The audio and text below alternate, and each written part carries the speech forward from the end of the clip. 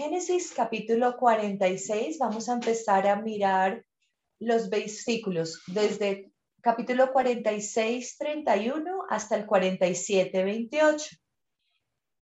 Quiero contarles acerca de Bob Parr.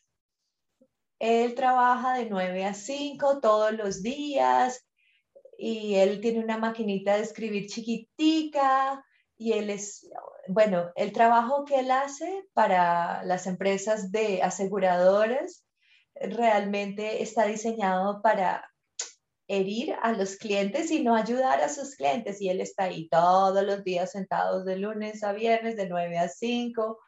Y él dice, ay, cómo cambió mi vida de súper a los suburbios. Bob Parr vive en el mundo de Pixar. Él pertenece a una familia de superhéroes que se llaman Los Increíbles.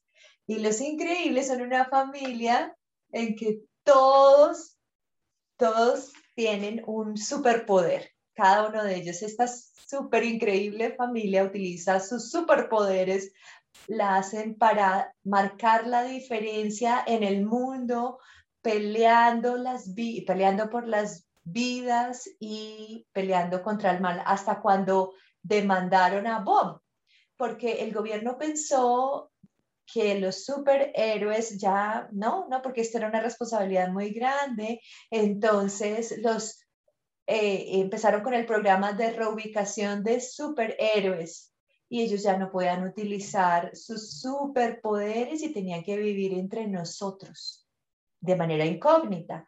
Uno se da cuenta que a medida que esta familia increíble empezó a no estar presente, apareció el mal y el mundo cada vez se puso más y más gris. He estado trabajando con un grupo de pastores y aquellos que plantan iglesias que se llama City to City. Y nos hemos preguntado lo siguiente: si tú y tu iglesia desaparecieran mañana, ¿alguien en la comunidad alrededor se daría cuenta? Y si se dieran cuenta, dirían, uy, qué bueno que esa gente se fue. O más bien dirían, ay, no, los vamos a extrañar. Voy a repetirlo.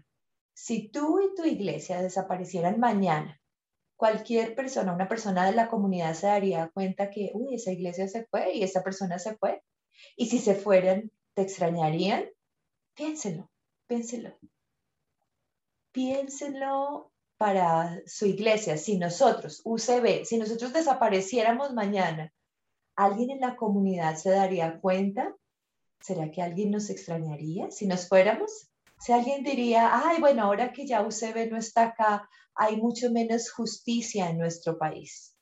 O alguien diría, ay, mira, hay mucho menos alegría en nuestra ciudad, hay mucho menos humildad en nuestra comunidad internacional, hay muchos menos niños con corazones llenos de amor y generosidad, hay muchos menos empleados juiciosos, hay estos menos pensadores innovadores, hay menos vecinos amorosos ahora que UCB se fue.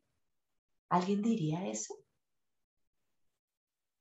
De acuerdo a las escrituras, nosotros, tú y yo, pertenecemos a una familia increíble que es la familia increíble de Dios. Y nuestra contribución a la palabra de Dios se supone que es tan increíble que si desapareciéramos mañana, nuestros amigos, nuestros vecinos, todos los que no son cristianos, lo sentirían y el mal crecería alrededor de nosotros y sería más gris el mundo. Esta no es una historia que se ve, esta es la que se ve en el pasaje de hoy. Allí está José y su familia está allí y de hecho, si José y su familia no estuvieran en Egipto en ese momento, Egipto se hubiera ido, se hubiera sido borrada del mapa de su imperio, habría sido una notica pequeñita en la historia de la humanidad, pero no, allá estaba José y él pertenecía a esta familia increíble, así como tú perteneces a esta familia increíble y hay algo especial para darle al mundo alrededor tuyo. ¿Cuáles dos cosas? Sabiduría y bendición. Vamos a leer Génesis 46:31 y de ahí en adelante. Y José dijo a sus hermanos y a la casa de su padre: subiré y lo haré saber a Faraón. Le diré: mis hermanos y la casa de mi padre que estaban en la tierra de Canaán han venido a mí. Y los hombres son pastores de ovejas porque son hombres ganaderos y han traído sus ovejas y sus vacas y todo lo que tenían. Y cuando Faraón os llamare y dijere: ¿cuál es vuestro oficio? Entonces diréis: hombres de ganadería han sido tus siervos desde nuestra juventud hasta ahora, nosotros y nuestros padres, a fin de que mueres en la tierra de Gosén, porque para los egipcios es abominación todo pastor de ovejas. 47. Vino José y lo hizo saber a Faraón y dijo: mi padre y mis hermanos y sus ovejas y sus vacas con todo lo que tienen han venido a la tierra de Canaán y aquí que están en la tierra de Gosén. Y de los postreros de sus hermanos tomó 5 varones y los presentó delante del Faraón. Y Faraón dijo a sus hermanos: ¿cuál es vuestro oficio? Y ellos respondieron a Faraón: pastores de ovejas son tus siervos, así nosotros como nuestros padres. Dijeron además a Faraón: para morar en esta tierra hemos venido, porque no hay pasto para las ovejas de tus siervos, pues el hambre es grave en la tierra de Canaán. Por tanto, te rogamos ahora que permitas que habiten tus siervos en la tierra de Gosén. Entonces Faraón habló a José diciendo: tu padre y tus hermanos han venido a ti, la tierra de Egipto, delante de ti. En lo mejor de la tierra has de habitar a tu padre y a tus hermanos, habiten en la tierra de Gosén. Y si entiendes que hay entre ellos hombres capaces, ponlos por mayorales del ganado mío. También José introdujo a Jacob su padre y lo presentó delante de Faraón, y Jacob bendició a Faraón. Y dijo Faraón a Jacob: ¿cuántos son los días de tus años de tu vida? Y Jacob respondió: los días de los años de peregrinación son 130, pocos malos han sido los días de los años de mi vida, y no han llegado a los días de los años de la vida de mis padres en los días de su peregrinación. Y Jacob bendijo a Faraón y salió de la presencia de Faraón. Así José hizo habitar a su padre y a sus hermanos y les dio posesión de la tierra de Egipto, en lo mejor de la tierra de Ramsés, como mandó Faraón. 12. Y alimentaba a José a sus padres y a sus hermanos y a toda la casa de su padre con pan según el número de sus hijos. No había pan en la tierra y el hambre era muy grave, por lo que desfalleció de hambre la tierra de Egipto y la tierra de Canaán. Y recogió José todo el dinero que había en la tierra de Egipto y la tierra de Canaán por los alimentos que de él compraban, y metió José el dinero en la casa de Faraón. 15. Acabando el dinero de la tierra de Egipto y de la tierra de Canaán, vino todo Egipto a José diciendo: danos pan, ¿por qué moriremos delante de ti por haberse acabado el dinero? Y José dijo: dad vuestros ganados y yo os daré por vuestros ganados si se ha acabado el dinero. Y ellos trajeron sus ganados a José, y José les dio alimentos por caballos, por el ganado de las ovejas, por el ganado de las vacas, por los asnos, y les sustentó de pan por todos sus ganados aquel año. Acabado aquel año, vinieron a él el segundo año y dijeron: no encubriremos a nuestro señor que el dinero ciertamente se ha acabado, también el ganado ya es de nuestro señor, nada que la delante de nuestros, sino nuestros cuerpos y nuestra tierra. ¿Por qué moriríamos delante de tus ojos, así nosotros como nuestra tierra? Cómpranos a nosotros y a nuestra tierra por pan, y seremos nosotros y nuestra tierra siervos de Faraón. Y danos semilla para que vivamos y no muramos y no sea asolada la tierra. 20. Entonces compró José toda la tierra de Egipto para Faraón, pues los egipcios vendieron cada uno de sus tierras, porque se agravó el hambre sobre ellos y la tierra vino a ser de Faraón. Y el pueblo lo hizo pasar al pueblo lo hizo pasar a las ciudades desde un extremo hasta el otro del territorio de Egipto. Solamente la tierra de los sacerdotes no compró, por cuanto los sacerdotes tenían ración de Faraón y ellos comían la ración de Faraón que Faraón les daba. Por eso no vendieron su tierra. Y José dijo al pueblo: he aquí os he comprado hoy a vosotros y a vuestra tierra para Faraón. Ved aquí semilla y sembráis la tierra, y de los frutos daré el quinto al Faraón, y las cuatro partes serán vuestras para sembrar las tierras y para vuestro mantenimiento de los que están en vuestras casas y para que coman vuestros niños. Y ellos respondieron: la vida nos has dado, hallemos gracia en los ojos de nuestro Señor y seamos siervos de Faraón. Entonces José lo puso por ley hasta hoy sobre la tierra de Egipto, señalando para Faraón el quinto, excepto solo en la tierra de los sacerdotes, que no fue de Faraón. 27. Así habitó Israel en la tierra de Egipto, en la tierra de Gosén, y tomaron posesión de ella, y se aumentaron y se multiplicaron en gran manera. Y vivió Jacob en la tierra de Egipto 17 años, y fueron los días de Jacob y los años de su vida 147 años. Señor, que la meditación que vamos a hacer de tu palabra sea buena delante de tus ojos. Oramos esto en el nombre de Cristo Jesús. Amén. Bueno, entonces, si nosotros y nuestra iglesia desapareciera mañana, ¿alguien en la comunidad se daría cuenta que nos fuimos? Hay algo acerca de la sabiduría que tenemos como familia de Dios que ellos extrañarían si nos fuéramos. Esta es una historia que es muy curiosa y lo primero que aparece es que José era un hombre de gran sabiduría. Se escuchó la historia diciendo que, bueno, entonces él dijo, bueno, los hermanos eran pastores. Entonces, él tiene esta cosa que él dice, ay, pero ¿qué hago? Entonces, él que dice, utiliza su sabiduría. ¿Y por qué era que los egipcios eran abominación para todos los pastores? ¿Era abominación? Bueno, ¿por qué era que esto era así? Muy probablemente porque ustedes saben cómo los citadinos piensan que son mucho mejor que las personas del área rural. Tal vez eso era, ¿no? Tal vez pensaban que ellos iban a ser vagabundos sanguijuelas o y que iban a venir a tomar los recursos de la ciudad porque estos eran campesinos. Entonces había como este prejuicio que se tenía a los pastores de ovejas y eran abominación. Entonces, ¿qué fue lo que él hizo? Él dijo, bueno, cuando ustedes vayan a hablar con el faraón, ustedes tienen que decir esto. Bueno, yo le voy a decir al faraón que ustedes todos son pastores y cuando ellos le pregunten, bueno, ustedes dicen que son pastores, pero le vamos a aclarar que ustedes vinieron de una vez con todos sus animales. Ustedes necesitan tierra y necesitan pasto para los animales. Y luego José le va a decir a Faraón, ah, bueno, ya ellos están allá en José. ¿Por qué? Porque los egipcios dirían, ay, no, mantenga a estos campesinos allá, los que son del campo, que estén fuera de la ciudad. Yo no los quiero ver, no, no son problemas con tal de que estén allá lejos. Y cuando Faraón les pregunte cuál es su oficio, asegúrese que no solamente ustedes son pastores, sino que ese es el negocio de la familia, que nosotros, siempre hemos sido pastores, y entonces se lleva los 5 mejores de sus amigos y todo, perdón, 5 de sus hermanos y todo funcionó. Entonces, tiene no solamente la tierra, sino que también les dan puestos en el gobierno, porque él dice, ay, bueno, ustedes, ¿por qué no me cuidan mi ganado? Entonces ellos tienen estabilidad en esta época de gran inestabilidad. ¿Y cómo sucedió esto? Por sabiduría, gran sabiduría.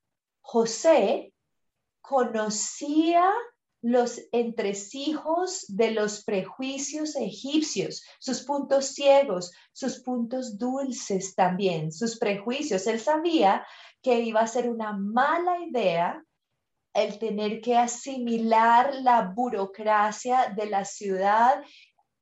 Y también ellos sabían que iban a ser considerados como nepotistas, que iban a tratar de ir por el poder. Entonces, la sabiduría que él tenía la utilizó. ¿Y qué hizo? Gana-gana para todas las partes interesadas en este momento. Una de las razones por las cuales me gusta nuestra ciudad, nuestra iglesia internacional, es porque ustedes están posicionados estratégicamente para hacer esto en el mundo de Dios. Ustedes son los agentes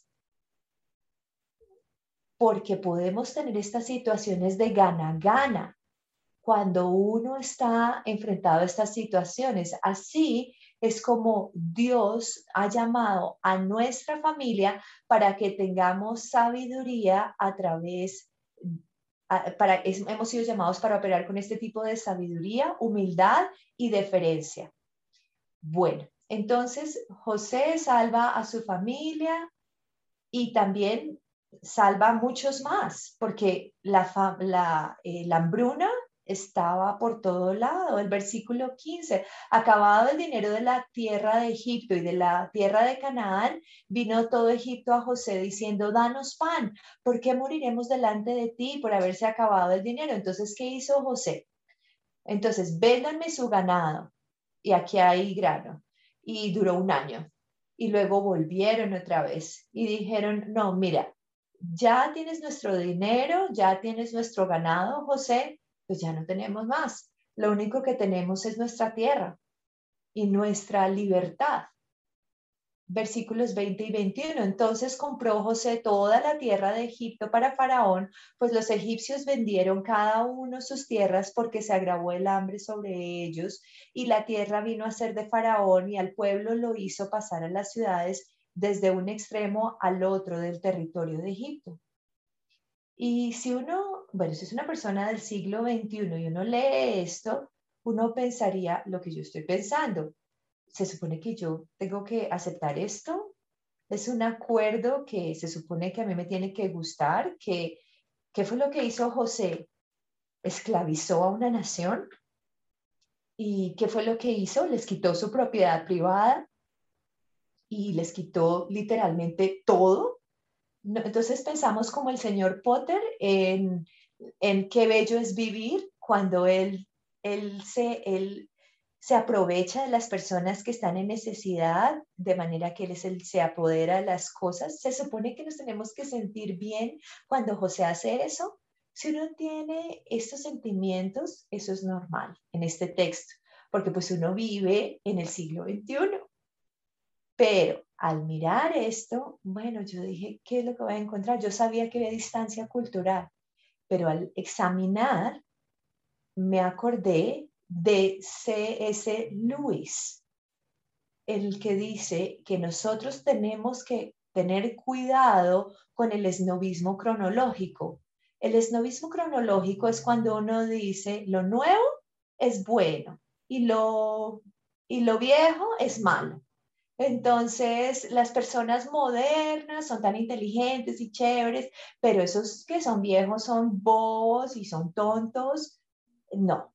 Entonces, no vamos a juzgar. Tenemos que tener mucho cuidado de no hacer eso, porque de hecho, aquí es algo brillante. Si nosotros miráramos esto y dijéramos, bueno, entonces, el reto del significado el reto de entender el significado de un texto como este requiere que nos olvidemos de Adam Smith, de la economía austriaca o keynesiana, de los sistemas de bienestar, como en la pandemia, o de todos los programas de bancos de alimentos, todas estas formas, los que han funcionado estos sistemas. Nos quitaría quitar todo eso, como si nada de eso existiera y acordarnos, oh, esto es Egipto.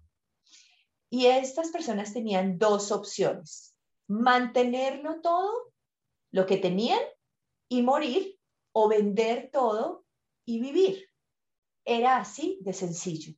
Entonces también Derek Kidner, un teólogo, explica que había un honor en esta época respetable cuando uno lo piense, y dice, había honor, era gran honor el pagar su propio camino siempre que se tuviera algo de lo que desprenderte, incluyendo como último recurso tu propia libertad. Entonces, o me mantengo con todo y me muero, o vendo todo y vivo. También había otra realidad que se cernía sobre esta catástrofe en Egipto, y también es los derechos de propiedad privada realmente no existían allí en Egipto. Entonces, lo que José hizo fue que lo que ya realmente existía en esa época, ¿qué es esto? Todo ya le pertenecía al faraón igual. Y todas las personas que vivían en la tierra del faraón eran sus arrendatarios y pues sus servidores. Entonces, ¿qué fue lo que hizo José? Le dio a todos el ser agentes para salvarse ellos, y le dio al faraón un incentivo para tratar a su gente con dignidad. Mira, aquí está todas nuestras vidas, te las vamos a dar todas a ti. ¿Y quién es el responsable de tratar a todos con igualdad y asegurarse que cada boca fuera alimentada? Eres tú, faraón, administrado, por supuesto, por José el Sabio. ¿Funcionó? Y tenemos que mirarlo. Esta es la intención del autor. Lo debemos mirar y decir, es espectacular. Esto es lo que dice un teólogo alemán. El lector debe resistir en lo posible el grado en el que las medidas de José resisten la prueba de la opinión moderna. El antiguo narrador está honestamente asombrado y quiere que el lector también lo esté por la forma en que se encontró una solución para salvar al pueblo de una gigantesca catástrofe. Y eso es lo que sucedió exactamente. Sucedió con las personas de Egipto. ¿Sí escucharon cómo respondieron a José? La vida nos has dado. Eso fue lo que él dijo. Había salvado su vida. Y entonces les da semillas y sí van a poder salir de la pobreza, pagar impuesto 25%. ¡Wow! Casi que 40-60% era tan alto como era el impuesto en esas fechas. Entonces se sintieron, wow, esa es la sabiduría de José. Esta es la sabiduría que da Dios, que salva vidas en esa época. Nosotros no nos podemos aprovechar de las personas que están en situaciones en desesperación. En caso de que, entonces realmente como cristiano no hay que esclavizar a una nación, no debemos hacer esto, pero debemos apropiarnos de esto de una manera relevante dentro de la cultura. Bueno, entonces aparte de toda la parte académica y cultural y demás, entonces justo después de José, cuando se le da la ley al pueblo de Dios, aprendimos que a Dios le gusta cuando la propiedad la tienen diferentes personas. No le gusta cuando solo unos poquitos son los dueños de la propiedad. Entonces, cuando Dios ve a alguien en una situación desesperada económicamente, Él no quiere que se queden así y vender todo, incluso su libertad para siempre. No, que sean libres eventualmente, que tengan una segunda oportunidad. A Dios no le gusta cuando los refugiados los tratan así como con falta de confianza y, uy, ¿quién será este señor? Y, ay, no, y aquí nosotros los citadinos somos mejores que los campesinos. No. Entonces, hubo la experiencia que ellos tenían como refugiados y vieron la bondad, la empatía, la compasión. Entonces, la llamada para nosotros en todas sus aplicaciones tan complejas es ir, obtener la sabiduría del Señor aquí y acá y aplicarla a el mundo para salvar vidas. Eso es lo que debemos hacer. Si nosotros desapareciéramos mañana, ¿alguien en la comunidad se daría cuenta que nos fuimos? Y si se dieran cuenta, ¿sí nos extrañarían? José es una bendición para Egipto, pero también hay otra bendición que yo no me había dado cuenta hasta esta semana y es la bendición de Jacob a Faraón, versículos 7 al 10. También José introdujo a Jacob su padre y lo presentó delante de Faraón, y Jacob bendijo a Faraón. Y dijo Faraón a Jacob, ¿cuántos son los días de los años de tu vida? Y Jacob respondió a Faraón, los días de los años de peregrinación son 130 años. Pocos y malos han sido los días de los años de mi vida y no ha llegado los días de los años de mi vida de mis padres en los días de su peregrinación. Y Jacob bendijo a Faraón. Entonces, y salió a la presencia de Faraón. Y José entra con su padre anciano y lo pone allí. Allí está Jacob enfrente de la persona más poderosa de la región. ¿Qué hace él? Levanta el puño y dice, Oh, ustedes paganos, ¿sí saben cuál es el problema que tienen ustedes? Ustedes están dañando todo en este mundo para nosotros los religiosos como yo y como mi familia. Yo espero que ustedes vivan una vida miserable y que todo lo que ustedes toquen se dañe. ¿Eso es lo que hace Jacob? No, no, no. Lo que él hace es que los bendice, bendice al faraón. Entonces, que Dios te dé la bondad y benignidad, es lo que Jacob le dice a Faraón, que te dé vida fructífera. No lo bendijo una vez, sino dos veces. Entonces, ¿qué hubiera uno sentido en su corazón si uno fuera un israelita que lo hubieran enviado de esclavitud en Egipto, si uno hubiera escuchado esto? Piensa en lo que habría hecho a tu corazón si fueras un israelita recién liberado de la esclavitud, que estuvieras viviendo en cautiverio en Babilonia y dirías, ¿qué fue lo que hizo Jacob? ¿Por qué? ¿Cómo así? ¿Cómo así? Podrías haber puesto ese bicho raro de derecha en su sitio, podrías haberle compartido a ese liberal de izquierda lo que tenías en tu mente. ¿Pero qué? ¿Qué hiciste?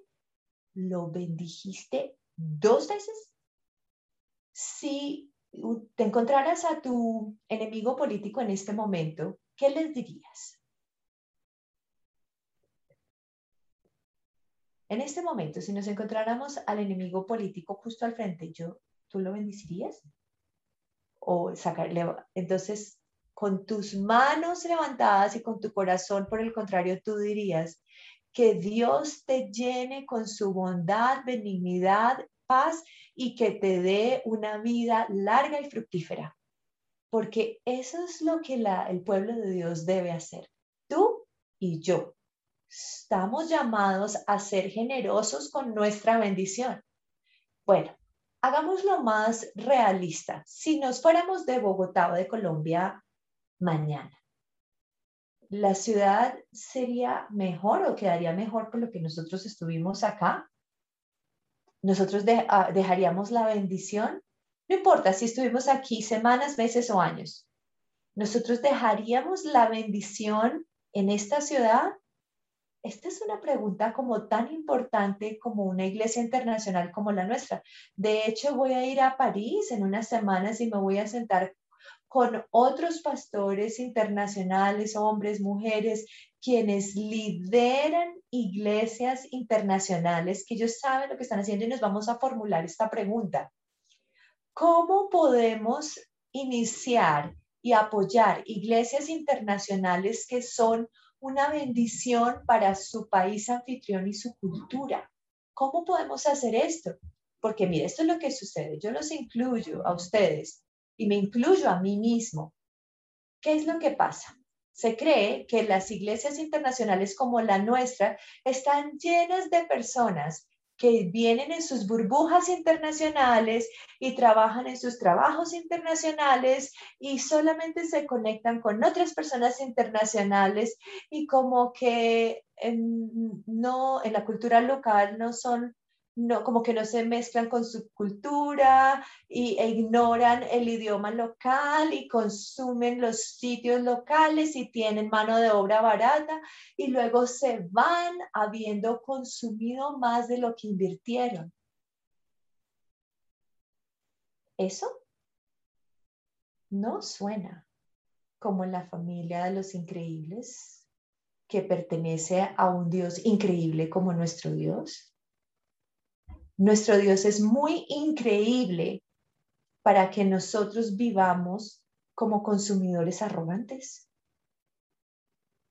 Esta es una escena hermosa, porque el año pasado, bueno, lo que hicimos el año pasado en YouTube, bueno, ustedes recuerdan la forma en que Jacob era, ¿no? Jacob era como un tipo de persona como tipo barril. Yo me lleno con mi barril y lleno mi barril con bendiciones. Y entonces voy a robarle la bendición a mi papá y a mi hermano y voy a contender con Dios hasta que me bendiga. Y y meto en mi barril y aruño y aruño por bendiciones. Él es el tipo barril. ¿Ahora qué es? Fuente de bendición para las naciones, para las siguientes generaciones. También para los paganos, como los egipcios. Esta es la misión increíble que nos da el Señor. Antes de Génesis 12, Abraham, Dios lo escogió a Abraham y dijo, no, él escogió a Abraham y dijo, bueno, tú eres el escogido. Yo te voy a dar descendientes, te voy a dar riqueza, te voy a dar la tierra, de manera que tú te sientes y vivas gordito y feliz. No, te doy todo esto de manera que tú bendigas todas las familias de la tierra. Abraham, tú y tu familia no son barriles de bendición, sino que son tuberías de bendición desde Dios hacia todas las personas con quien entras en contacto. Esa es la forma en que se supone que tiene que ser la familia. Así UCB. Así es que tenemos que ser. Bueno, vámonos allí a los que estaban en Babilonia en captividad y pensamos, bueno, ¿qué es lo que se supone que tienen que hacer allí en Babilonia? Entonces, tal vez ellos tienen que formar una coalición religiosa y tomarse el poder y ganarles a todas las personas en Babilonia. Y Dios dice, no simplemente se unan y simplemente ignoran a los demás. No, Jeremías 29, 5, 7 dice, edificad casas y habitadlas y plantad huertos y comed el fruto de ellos, casados y engendrad hijos e hijas, dad mujeres a vuestros hijos y dad maridos a vuestras hijas para que tengan hijos e hijas, multiplicados allí, no os disminuyáis. Procurad la paz de la ciudad a la cual os hice transportar y rogad por ella a Jehová, porque en su paz tendréis vosotros paz. Hay que buscar la paz y la prosperidad de la ciudad en la que vivimos. Cuando tú y yo buscamos la paz y la prosperidad, ya que sea Bogotá, Colombia, la comunidad internacional donde estemos, cuando nosotros buscamos la paz y la prosperidad de la ciudad en la que estamos, adivina qué va a pasar cuando nos vayamos. Nos van a extrañar. Nos van a extrañar. Sí, e incluso pues si nos vamos llegaría más el mal por la falta de nuestra presencia, el mundo se pondría más gris. Y yo sé que tu corazón es como el mío y tú estás pensando, sí, pero no me van a contaminar esos a mis hijos. Y tengo que ser honesto con ustedes. La gran contaminación no es lo que está allá afuera, sino es ese corazón egoísta. Esa es la contaminación, que tenemos el corazón egoísta dentro de nosotros. ¿Sí? Ay, no, pero es que ese tipo de inversión me va a causar, no sé, me va a costar dinero, energía, tiempo. Sí, mira lo que le costó a Jesús. Mire lo que le costó a Jesús. Le costó todo. Este siempre ha sido la misión increíble de Dios para su familia increíble, porque sabemos que es la misión increíble de Dios para nosotros. Nosotros somos su familia increíble. No sé cómo se lee un pasaje como este, pero yo por lo general me pienso como Jacob o me siento como si fuera José. Entonces, a menos que no sea judío, no somos ni José ni Jacob. Realmente somos más como los egipcios. Nosotros somos las naciones, ¿verdad? Que recibimos la bendición. Nosotros somos los no étnicos alrededor de los israelitas que recibimos la bendición. Nosotros somos las familias de la tierra. Sí, Dios bendijo a Jacob y a José y Él también nos está apuntando a nosotros, a ti y a mí. La razón por la cual Dios no escatimó a su propio Hijo es para salvarnos a nosotros, a ti, a mí. Nosotros somos la razón por la cual Jesús vino, vivió, murió, se levantó de los muertos. A medida que Él iba allí hacia los cielos, toda potestad me es dada en el cielo y en la tierra. Por tanto, id y hacer discípulos a todas las naciones. Miren lo que dice acá. Todas las familias de la tierra necesitan recibir mi bendición, dice el Señor. ¿Por qué? Porque Él nos ama. Él te ama a ti. Y si nosotros hemos sido esa tubería de bendición, ¿por qué no ser esa tubería de bendición para todos esos que están alrededor de nosotros? ¿Cómo sabemos que Él no nos va a utilizar a nosotros como el vehículo estratégico de la bendición para que estas personas puedan experimentar la bendición de Dios a través de Jesús? Si nosotros desapareciéramos mañana, ¿alguien en la comunidad realmente nos extrañaría? Yo realmente espero que sí, no es porque somos súper chéveres o porque somos súper importantes. No, somos la familia increíble con una misión increíble porque tenemos un Salvador increíble, Jesús, quien nos amó. Gracias, Jesús, por este pasaje. Gracias por este mensaje. Tú has venido a nosotros, no lo merecíamos.